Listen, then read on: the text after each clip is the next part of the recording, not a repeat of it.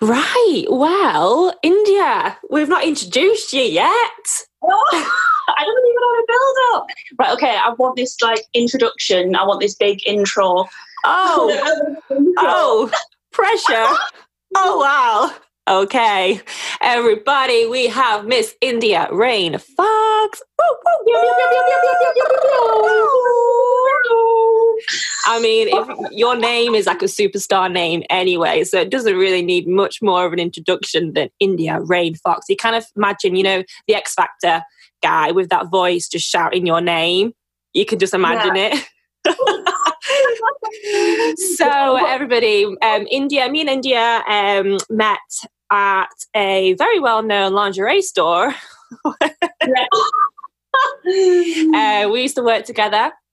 India is a very, very charismatic, fabulous character, fabulous person, fabulous soul. Woo woo! Yeah, and what's really kind of brought me to message you to want to say, right, we need to get a podcast going, which was a few months ago now, actually. I think when I was in London, actually, because you're based in London at the moment, aren't you? Yeah. Is because, I don't know, at the moment, I'm on my little journey. We were just speaking about journeys and things like that and what we do to kind of help ourselves through it and be kind to ourselves. And I'm on my little journey at the moment and scrolling through Instagram, and I come across your profile and I'm like, oh, I like what India's doing at the moment.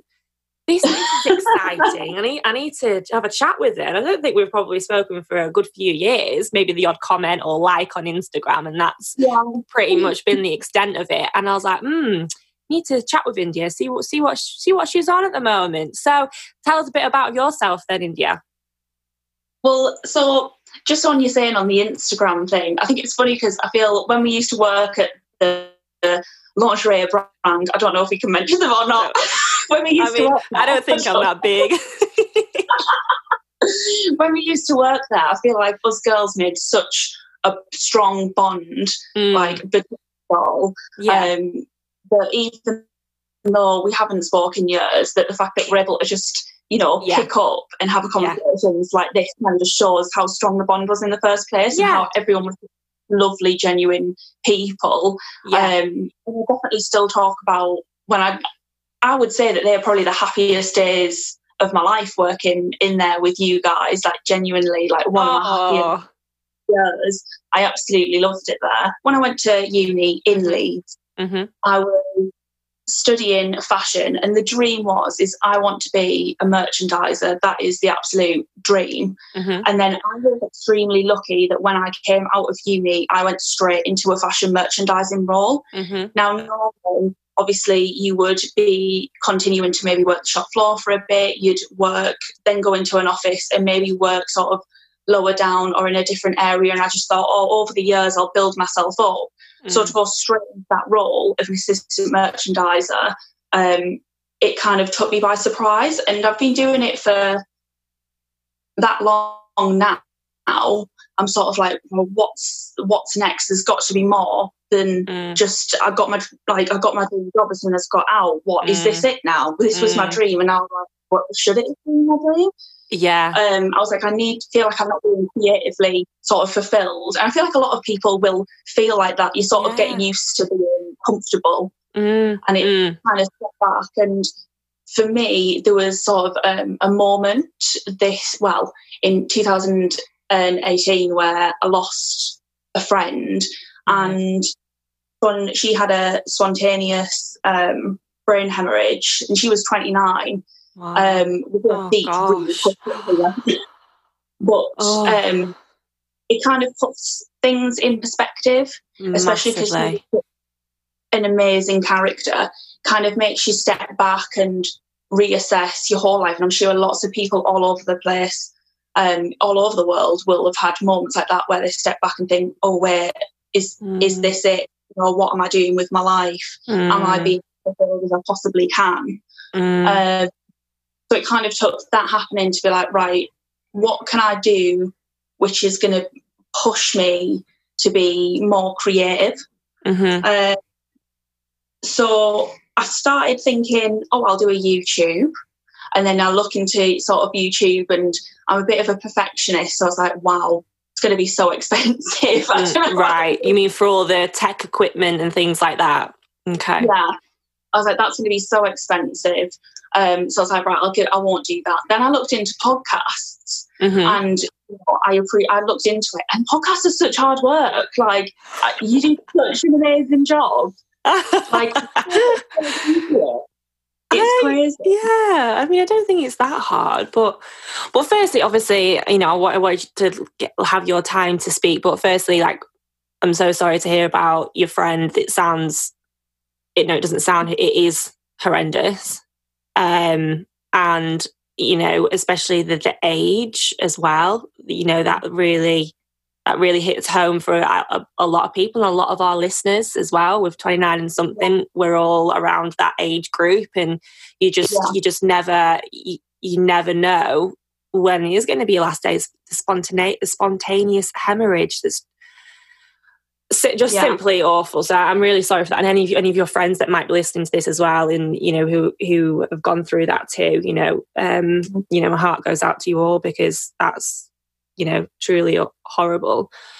And obviously, and what's lovely to hear about that is that you've really kind of flipped it on its head almost, and thought, what can you do to almost springboard out of the low and think, how can I be creative? And then all these juices, like podcast, YouTube, how can I do this? How can I better myself? There's got to be more to life. You felt a little bit like that before, when you had achieved your main goal of becoming, because I remember when we were in Leeds, and that was your goal then, and you were so passionate about it, and this was your all-time dream, and you get there and you're like, oh right, what now? And it's hard, right? And I think we all push, and we all grow the most, and probably maybe we only grow from some sort of adversity, whether it be a small adversity of a small failure. I don't know, you may have got a D in a test, or I don't know if we even do A, B, C, Ds now in education. But I mean, our age group, we all know what that means. D is not that great.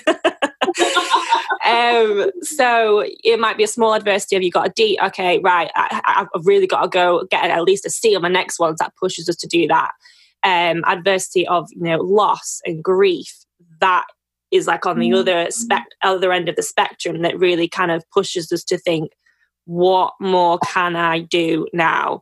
And you kind of go one way or the other, really, don't you? And on some days you go one way, and the next day you might go, more positive with it as well. So yeah, continue to let me know. So you were thinking about podcasts, you were thinking about YouTube, and then where did you end up after that? I sort of thought, right, what can I do which is I can only solely rely on myself, because I felt like podcasts, you kind of have to rely on a guest. I feel like I could just speak on my own. So podcasts, you have to rely on a guest. YouTube, it was very expensive, and I was like, right, what's not expensive and what's not, I can just rely on me. And I thought, well, stand-up comedy. And I love stand-up comedy. And I've loved comedy all throughout my life anyway. I've definitely been more drawn towards that, when you go to the films, and I always want to see the films. And I've seen comedians live as well. So I thought, oh my God, yeah, I'd love to do that. And then sort of the fear set in, and I was like, oh, but I'd be on stage, and what if people boo me, and what if I freak out and pause, and all of the what ifs. Yeah. And then obviously, then I started thinking, well, if my friend was here, she would do it. If she wanted to do something, she would do it, and she'd think, fuck it, and she would do it. So, sorry, am I allowed to swear? I'm not sure. Yeah, it's fine. So I just thought, oh yeah, right, I'm gonna give this a go. But being a sort of perfectionist that I am, I couldn't just go up on the stage. So I was like, I'll go do some courses, maybe I'll go do a little bit of acting or something first to get me used to being on a stage. Mm-hmm. I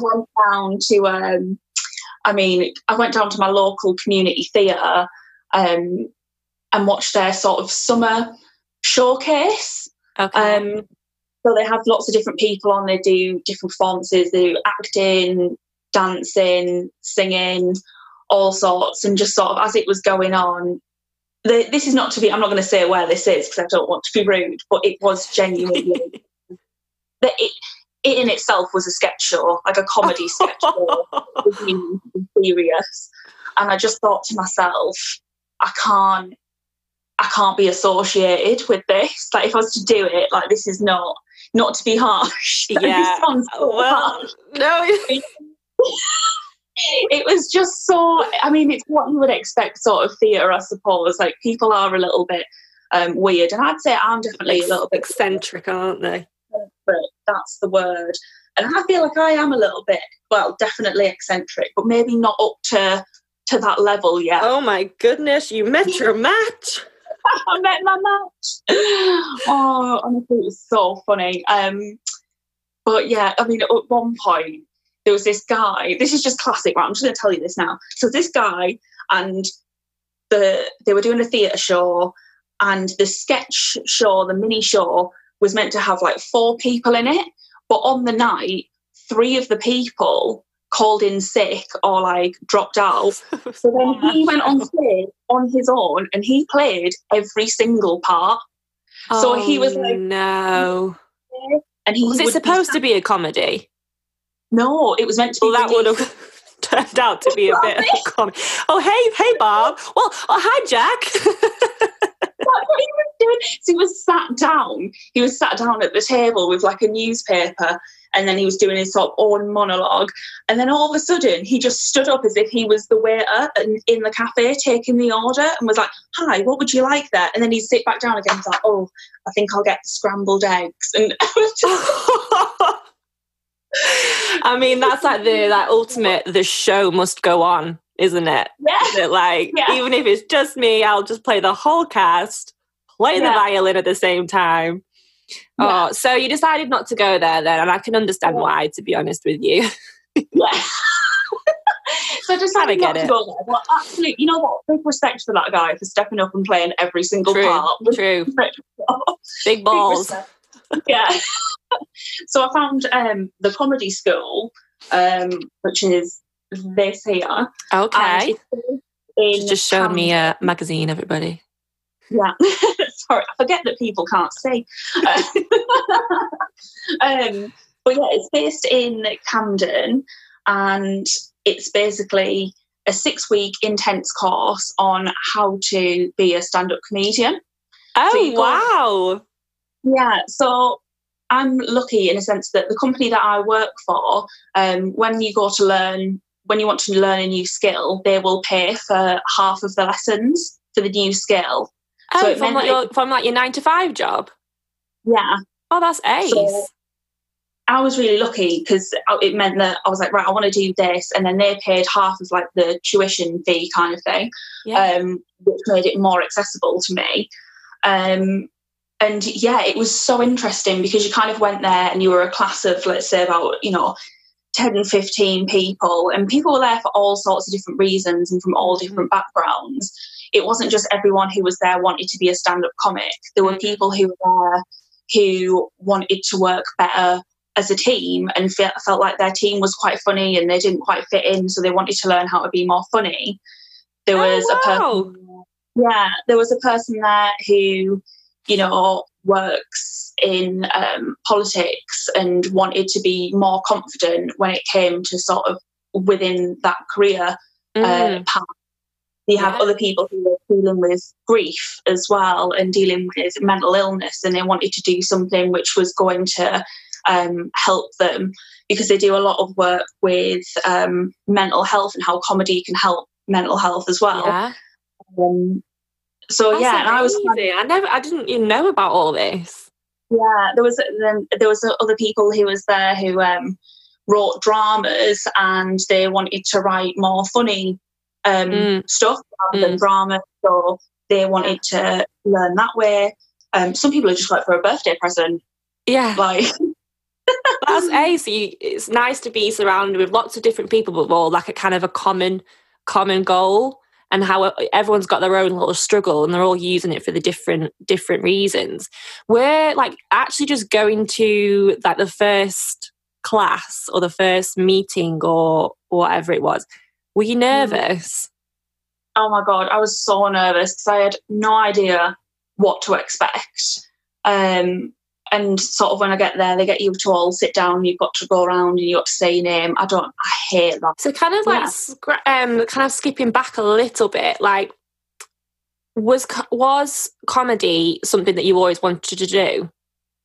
You said it was something you were always interested in, and you like loved to go watch stand-up comedians yourself and things like that. But was it always something that you thought, oh, I want to be up there?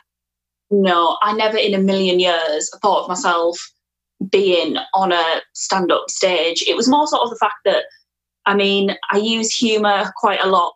I mean, you've worked with me anyway, but I use humour quite a lot, sort of like day to day, just to sort of deal with the stresses of life. Not take life too seriously. Yeah, exactly. Yeah. And I've also kind of used it as like sort of a defence mechanism, I suppose, as well. So when things in my life haven't been great, or like I used to be bullied in school, with a name like India Rainfox, you are a target on the playground. You're only a target for them because they're jealous of that name. I'm telling you, X Factor. Well, that's the thing. As obviously as I went up, growing up through life, going into uni and stuff, it really, people remember you because of your name, and it becomes less of a bad thing and more of a good thing. People will remember you, give you a call back because you're the only person they can remember, kind of thing. So yeah, like it has helped definitely now, and I absolutely love my name. I've always loved my name, but when people were poking fun at me, I kind of used humour to like protect myself, kind of thing. I've always seen it as something more like that than I want to get up on stage and be a stand-up comedian, kind of thing. So yeah, when you were looking to be more creative, then, so you were kind of thinking, you went YouTube, podcast. Okay, right, this is what I'm going to do. Why do you think you decided that you wanted to be more creative? What was it from being creative that you thought was going to aid you, or you were going to? Well, I am a very creative person anyway, and like I said, I kind of got comfortable being merchandising. And for anyone who works in merchandising, like they'll know it is all Excel spreadsheets. It is very it's not creative at all, unless you're creating a pivot table, then that's interesting, right? So it's kind of like you always wanted to be creative, then it's always been within you to want to be creative. You've always been a creative soul, so you kind of went down the route where almost, but dare I say it, like a sensible creativity route. Okay, well, I can get a good job out of this. There's a lot of up the ranks that I can do. Almost like it's like a safe bet for creativity, isn't it? That was totally my thinking when I was looking at because I also did buy-in as well. So before I decided I definitely wanted to be a merchandiser, I did a work experience where I did 1 week I did buy-in work and 1 week I did merchandising work. And I mean, buy-in isn't for me because of a whole different other reasons, but it was kind of within that, and I was like, well, where's the demand? The demand is in merchandising, because everyone wants to be like Rachel Green, everyone wants to be like her in front, she's a fashion buyer. Although if you look at what she actually did, she did merchandising. Gucky, yeah. Some people think it sounds like Gucky. Like everyone wants to be, a fashion buyer is kind of what everyone thinks of when they think of that fashion glamour like role, whereas actually where the demand is in merchandising, and the money is actually a little bit better in merchandising. So you know, that's why I went for it. Like you said, it was a safe bet, but then it did dumb down all of my creative side. It didn't feed that for you.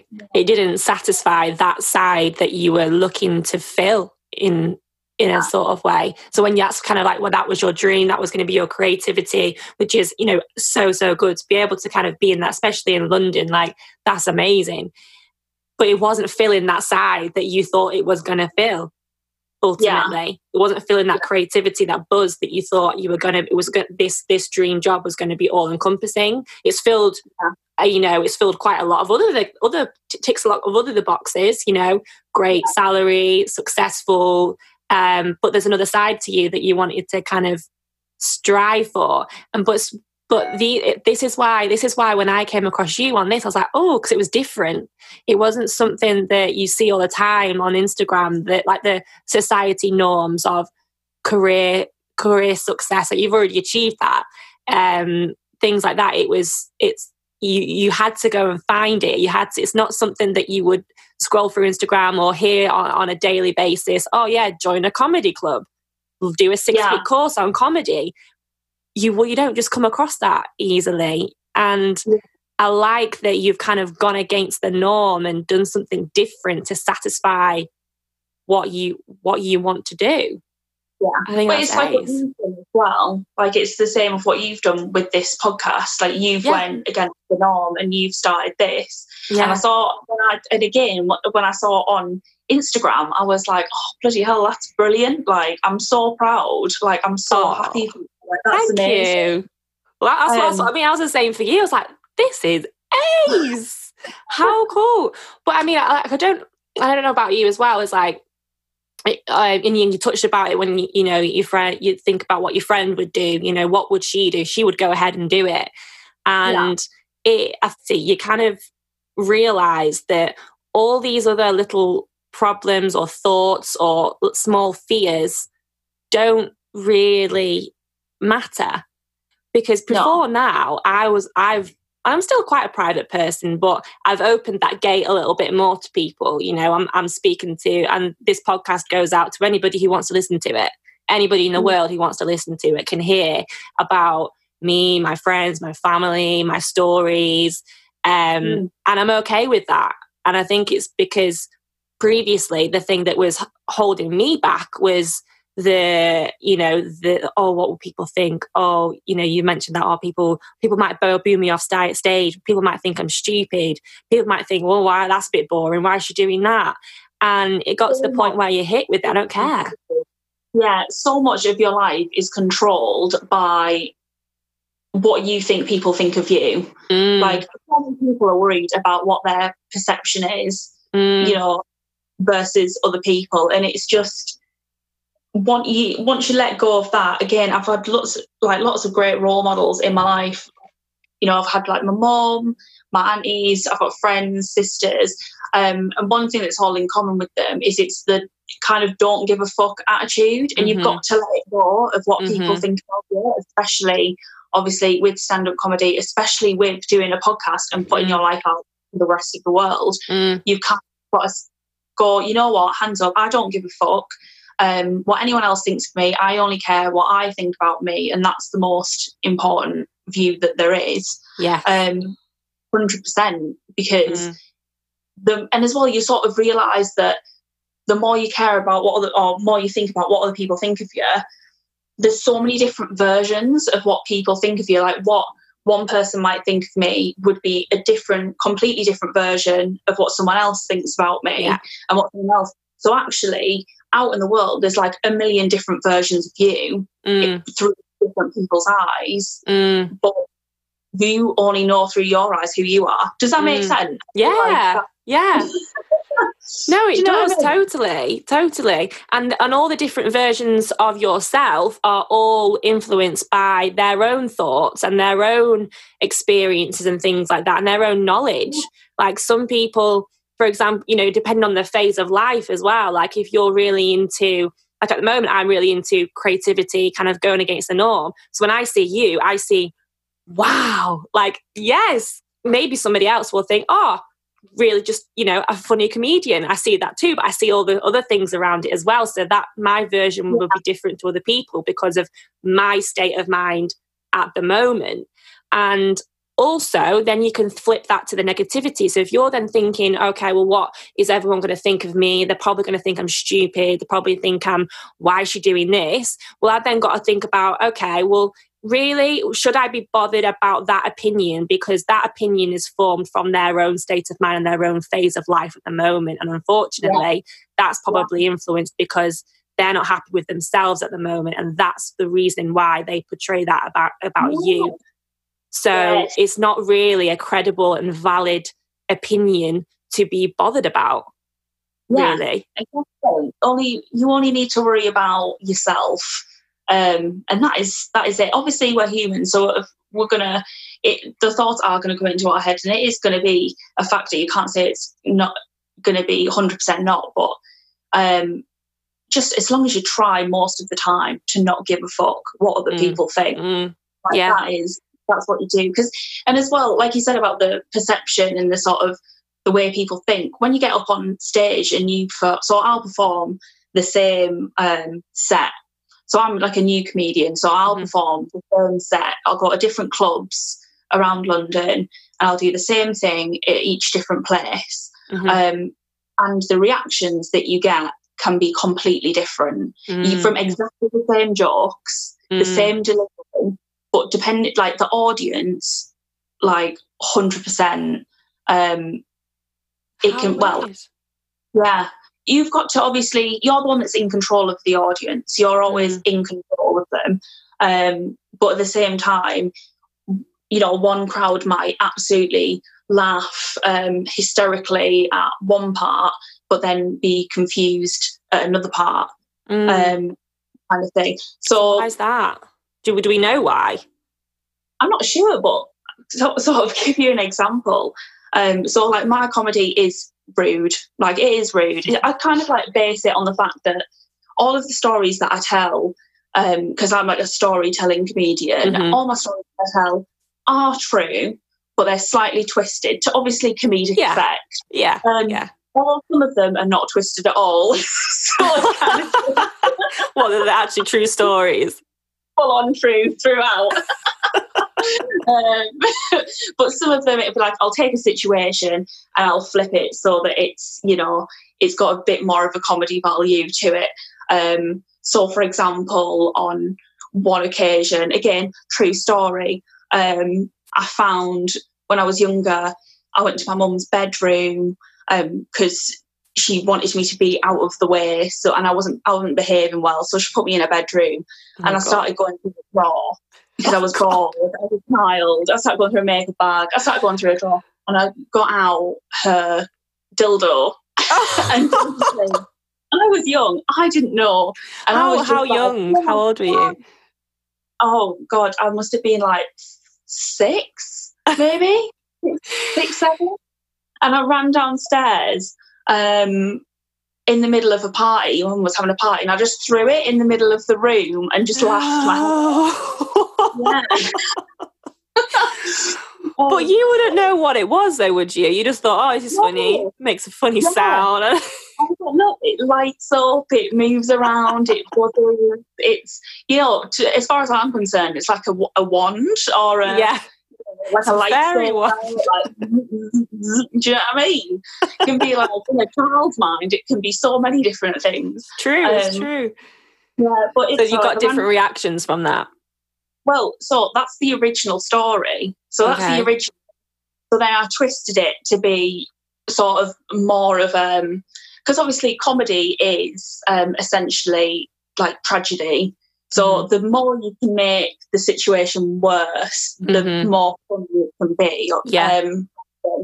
So I flipped it to be like, oh, well, actually, you know, my grandparents had passed away and it was at one of my grandparents' funerals. Yeah. And, you know, then I flipped it to be like, oh, I threw it at my granddad and then he passed away. And it's like, it's that extreme, which when you sort of talk about it like this, it kind of sounds a bit fucked up, but when you're in the moment, no, I like that, it's funny.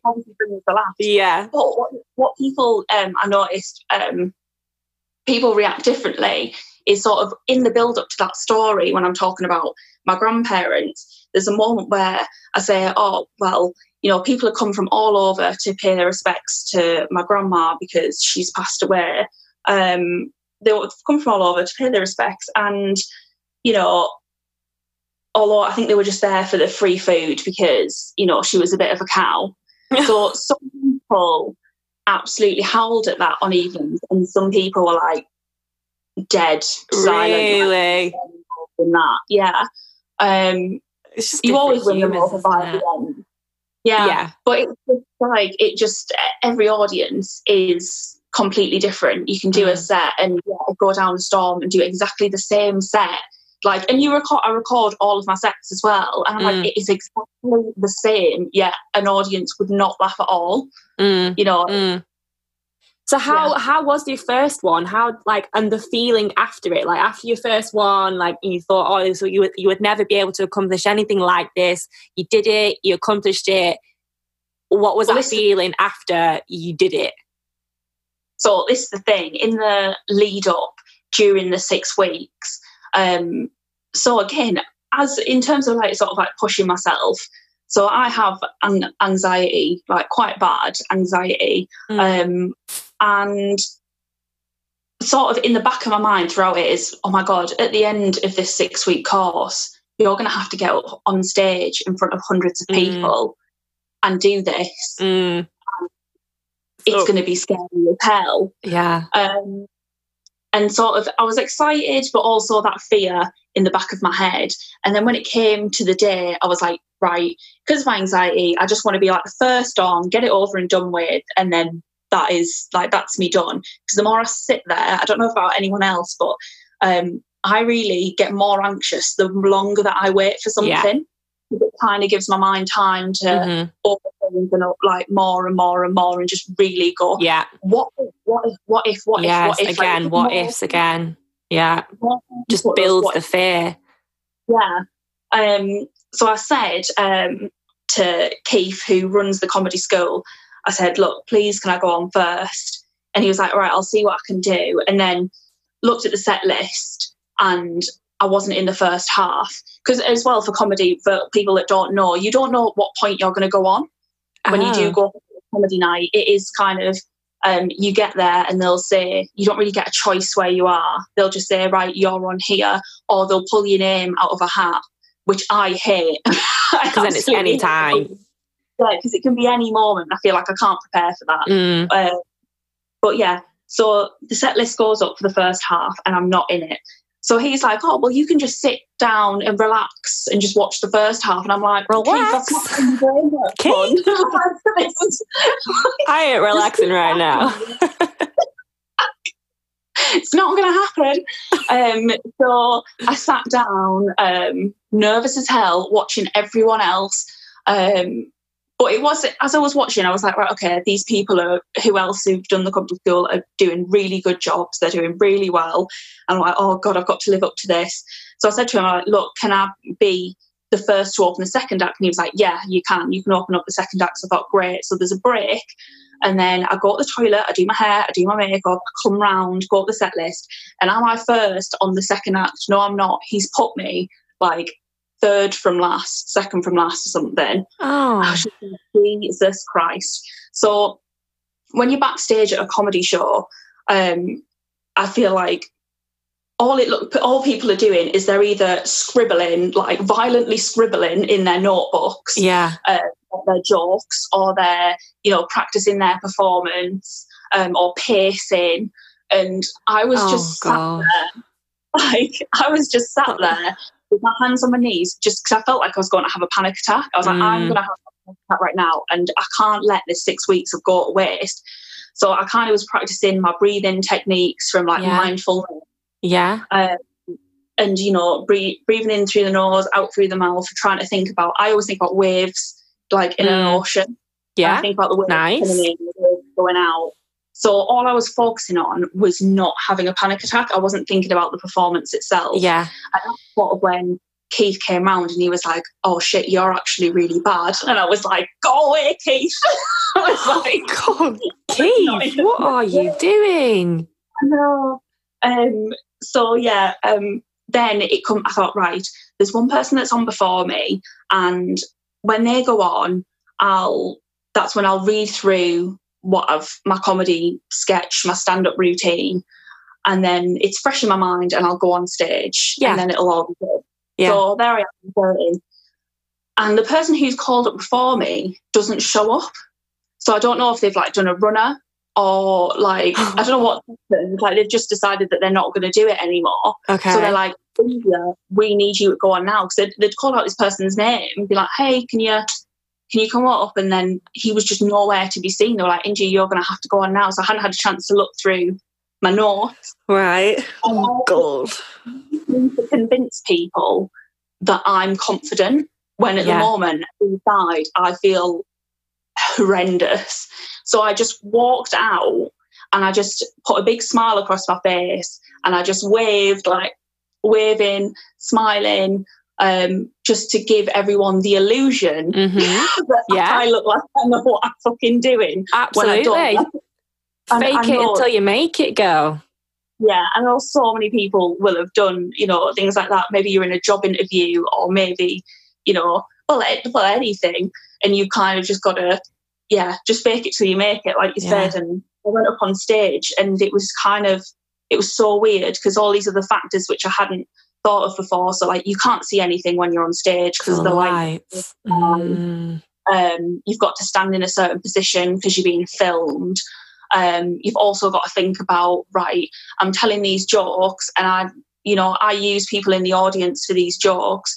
Well, I would say like pick on, but maybe not pick on people, but that kind of thing. Yeah. Right, okay, I'm going to tell this joke. Where am I going to go? I'm going to go at him. Where am I going to go? I'm going to go at her. And all these different factors all of a sudden come into play, which you would never normally think about because you just normally in a bathroom with a mic stand. Honestly, it's 100%. It's the fear in the anticipation of doing something. Yeah. But when you're doing it, the fear is completely gone. So there was nothing to be scared of? No. You enjoyed it. You weren't scared. It was out of that scenario that you thought was going to be the worst thing ever, that you were building this fear up for, was nothing to be scared of whatsoever. Yeah. Did you have a buzz after it then? Oh my God, I came off that stage absolutely buzzing. And I think obviously with the content that I do, no one was sort of expecting me. When they see me come out on stage, I love drag. Drag inspires me so much. Yeah. So I get very glammed up. So I'm wearing, a dress which has diamante fringing on it and stars, and I've got my hair, big for what I can for my fine flat hair, but big for me. I've got my false eyelashes on, I've got my huge eyelashes, I've got my lipstick on, I've got glitter on the face. Amazing. All these different things, and I kind of think I threw people to then go on to talk about, the sexual topics that I did. Yeah. So kind of when I come off, I think the people were a bit shocked. Like people were laughing, but I felt like people were laughing because they were shocked as well. Like equal parts disgust, equal parts funny. Do you know what I mean? That's the vibe that I try. Good ratio. Yeah. That's amazing. Such a buzz afterwards. Like I was so proud of myself that I actually set out to do something. I worked through the fear and then I achieved it, and I actually enjoyed it. Yeah. I feel like a lot of the times people face their fears and then once they do, they're like, oh no, this was actually horrendous. I'm never going to do this again. Whereas for me, it was like, oh my God, I've done it. And it just made me sort of realise it was all in my head. Like that fear, it was all in my head.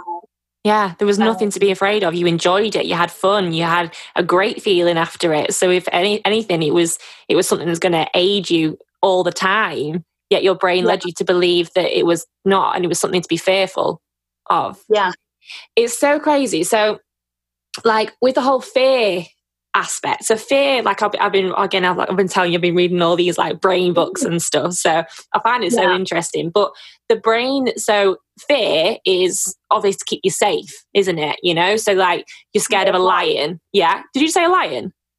Fight or flight. Oh, I was like, oh my God, we just said lion at the same time. Yeah, fight or flight. Or, you know, we're scared of, if there's a lion walking down the street, you're going to be scared because our brain tells us that is something to be scared of. Our lives are in danger. Run. On your second gig, so now because before now, your memory was probably built up from, I don't know, people around you or films that people were scared to, you know, get up on stage, or something has given you this memory of getting on stage in front of lots of people is scary. There's something to be fearful of there. So that's where you build it up. But then from your first one, you were then, oh, hang on a second, I'm not scared now I'm on the stage, but I was told I should be by your own brain, and you've actually enjoyed it now. So that then you would think that would then change the memory, your memory of this experience to be a pleasant one and not to be fearful of. So how was the second gig that you did? Well, this is the thing. When it comes to the first, just back on the first gig, at the time, obviously, while I was doing it, while all of the drama of I'm going to be on first, now I'm going to be on in the second half, now I'm going to be on, you know, and it ended up getting pushed back. At the time, I was like, for God's sake, Keith. And now I'm so thankful that he pushed me to be further back, because I think now, and I see why he did it now, and I know that he's done this on purpose to try, and he knows that's my fear. So he's trying to see how far he can kind of push it, I think. And I think that's a great thing as a teacher. That he did. He really put me out of my comfort zone, but obviously he knew that I could do it. So I mean, at one point there really was like, am I going to do this or not? But like, he really pushed the limits. And I think if it wasn't for Keith pushing me to be on sort of like last, say if he did just say, okay, yeah, you can go on first, I would have just believed that the only reason why I did well is because I was on first. Yes. Do you know what I mean? Yeah. And that any other time that you're not on first, you're not going to do well. Yeah. So when it came around to my second gig, just from him doing that, it gave me so much more confidence in that I didn't really care about where I went on. And then it became more about, right, how are the audience reacting, and how am I dealing with that? Literally, after your second one, you were able to kind of, you know, reduce the fear down ridiculously to be able to focus on your craft and actually just be aware of what you're doing rather than it all being an absolute blur. It came so much because they don't tell. I mean, you look at a comedian on stage. Oh my God, I feel like I shouldn't be telling you this. I feel like I'm telling you like magician tricks or something. It's an exclusive. Yeah, everything looks as if it's so like off the cuff and flawless, and they've just done it, you know, like that. But it isn't. It is very much. Yeah, I mean, I've brought these. Not that anyone can bloody see it again, but like I've got books and books. And books and books of all writing for all different situations, and those bits where it looks like maybe someone's being picked on in the audience, that is on purpose. They will have a look to see who is out on the audience first, pick up other things. So for listeners, then if you're going to go see a comedian, don't be sat in the seat that you're going to sit in on the lead up to them coming out. Jump in straight away as soon as they go out, and hope that they're not so off the cuff and quick. Can't think of a joke about you. Obviously, some comedians, there is a lot of comedians who are like that, but a lot of the time, so you have like a person who comes on in between, like a host of the show, of a comedy show, and backstage at a gig, you'll see they'll have a big, thick, well, a lot, not all of them, but they'll have like certainly their book with them, like which they write all their jokes in, and they'll go up and they'll say like, oh, like hi, Steph, like, where are you from? Are you from Leeds? And then maybe they'll say something off the cuff, and then they'll go back in the break while someone else is on. They'll be like, right, what jokes have I got about Leeds? What can I? And then they'll go back on, and that's why they return to people and be like, then they'll start saying things. All the tricks of the trade. So is it going to be something you're going to continue? Well, yeah, definitely I want to continue it, but obviously with lockdown going on, so many, like all of my gigs got cancelled, which is annoying because I thought, oh my gosh, I've just realised what you mean by Miss Rona. Yeah. Oh my God, people who don't know this, right? So before I messaged Steph, sure, I said, oh yeah, my gigs have all been cancelled because of Miss Rona. And then when you said that you didn't know who she was, I was like, what? Yeah, but then you came back with, oh, she's quiet and spiky. And I was like, and obviously I know your type of jokes. I was like, is she talking about like her lady parts? Like, has she got an issue that stopped her from being able to gig? Yes, I'm really sorry. I've got some ingrown hairs, and it's just an absolute. I was like, Miss Rona. I was like, oh, she means Corona. Fighting spiky and taking over the world. You know what I mean? Kind of like my pubes, to be honest, I suppose. But yeah, that's exactly what I thought. Okay, let's get back on track, shall we? You know, what's the best that could happen? So rather than thinking what's the worst that could happen, and then triggering that fear, you're always going to think of all ways that you could potentially avoid it. Oh, I haven't got the money. I haven't got this. I don't have the time. I don't have the skills. I don't have the qualifications.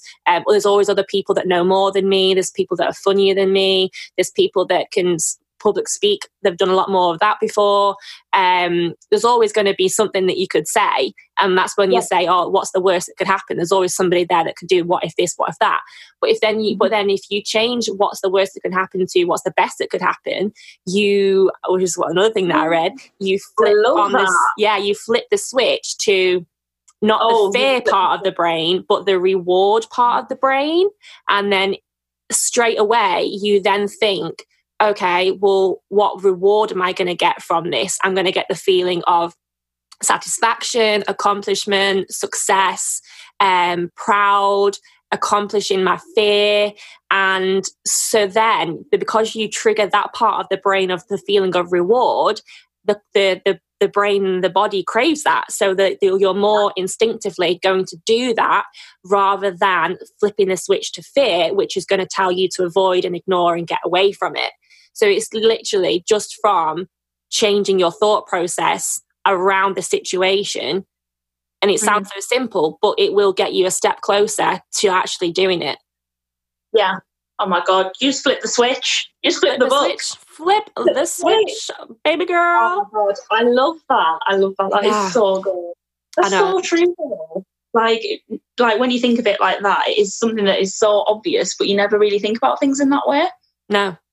You always think of, I think as well, like as humans, we're always so drawn to like the negative of something that can happen. Because, you would receive like 1,000 compliments or whatever. You're always going to focus on the person who's maybe said something or not gave you a compliment. Yeah. And it's kind of like that. You have all of these fears that are going on, all of these what if scenarios, and you ignore all of the positive flip the switch scenarios. Yeah. But yeah, when you do it like that, oh my God, I love that. I want to write that down. No, do.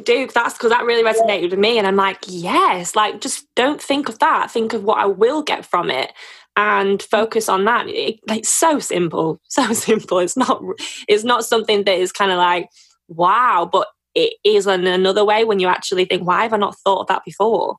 Yeah, it's so obvious. Like for me, I mean, that's definitely added like another another variable to it, that flip the switch. But what are the little steps in between that? Yeah. So I definitely think that when writing my comedy, I'll think, right, I'm just going to write down some themes. All right, okay, I'll just write a couple of things around these themes. Right, I'll just build this together. Yeah. And then before you know it, you've done something. And sometimes you don't. Sometimes you'll write a few themes and you think, right, okay, I really can't do it. That's fine. You've just got to be kind to yourself and be like, okay, I'm going to put this down for now and I'll come to it. Yeah, and that's okay to take a break. Yeah, and I've learned that as well. Like it's okay to take a break, because previously I would just quit. I'd be like, oh yeah, I can't do this today, so I must have to quit. No, I just take a break, and then I come back to it, and I'm more refreshed. And and also because I do that as well. I do that. I think, oh, I'll just do a little bit, and it's kind of like you're tricking your brain, isn't it? Because if you then think, again, it's coming back to fear, but if you think I've got this massive ginormous thing, you straight away you're like, oh no, it's too much, too scary, can't do this.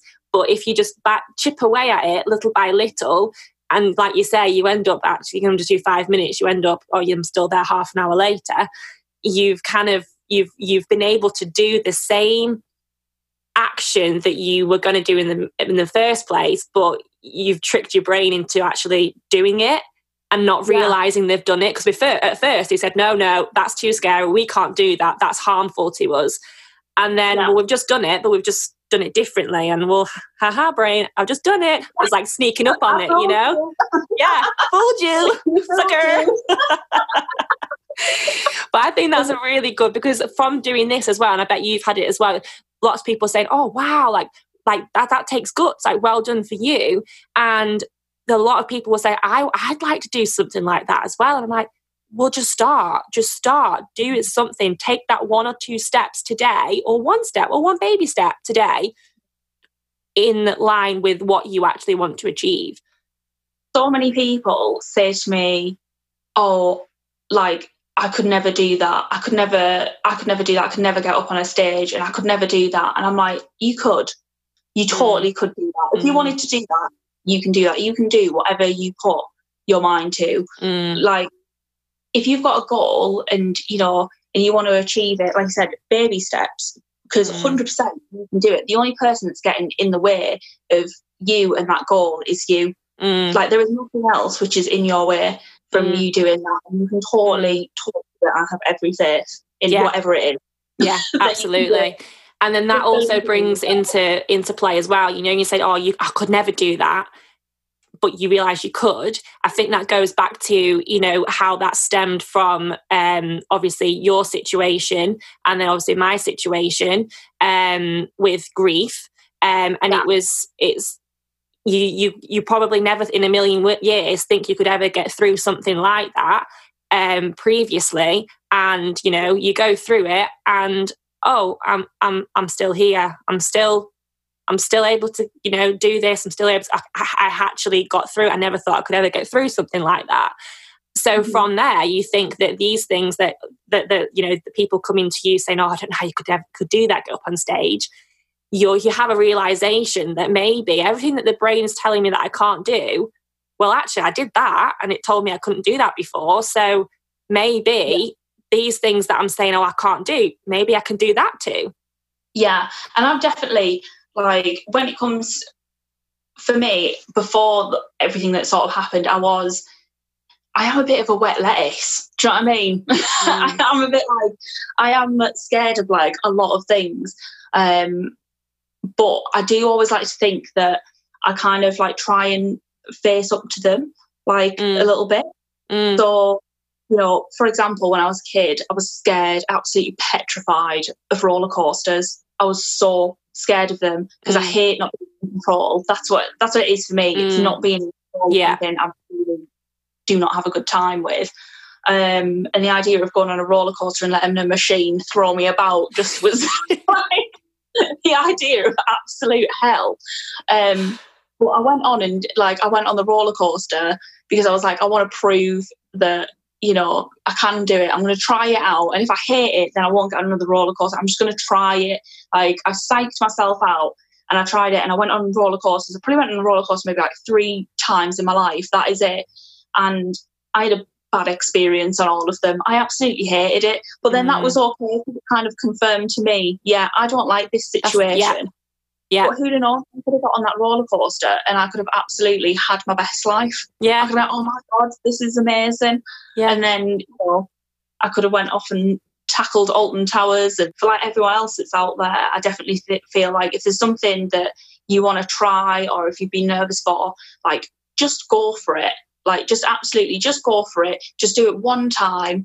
Obviously, try and make the circumstances right for yourself. You know, don't put yourself in a bad or compromising position. Like, try and not put yourself out for failure. Does that make sense? Like, so for me, I wanted to do stand-up.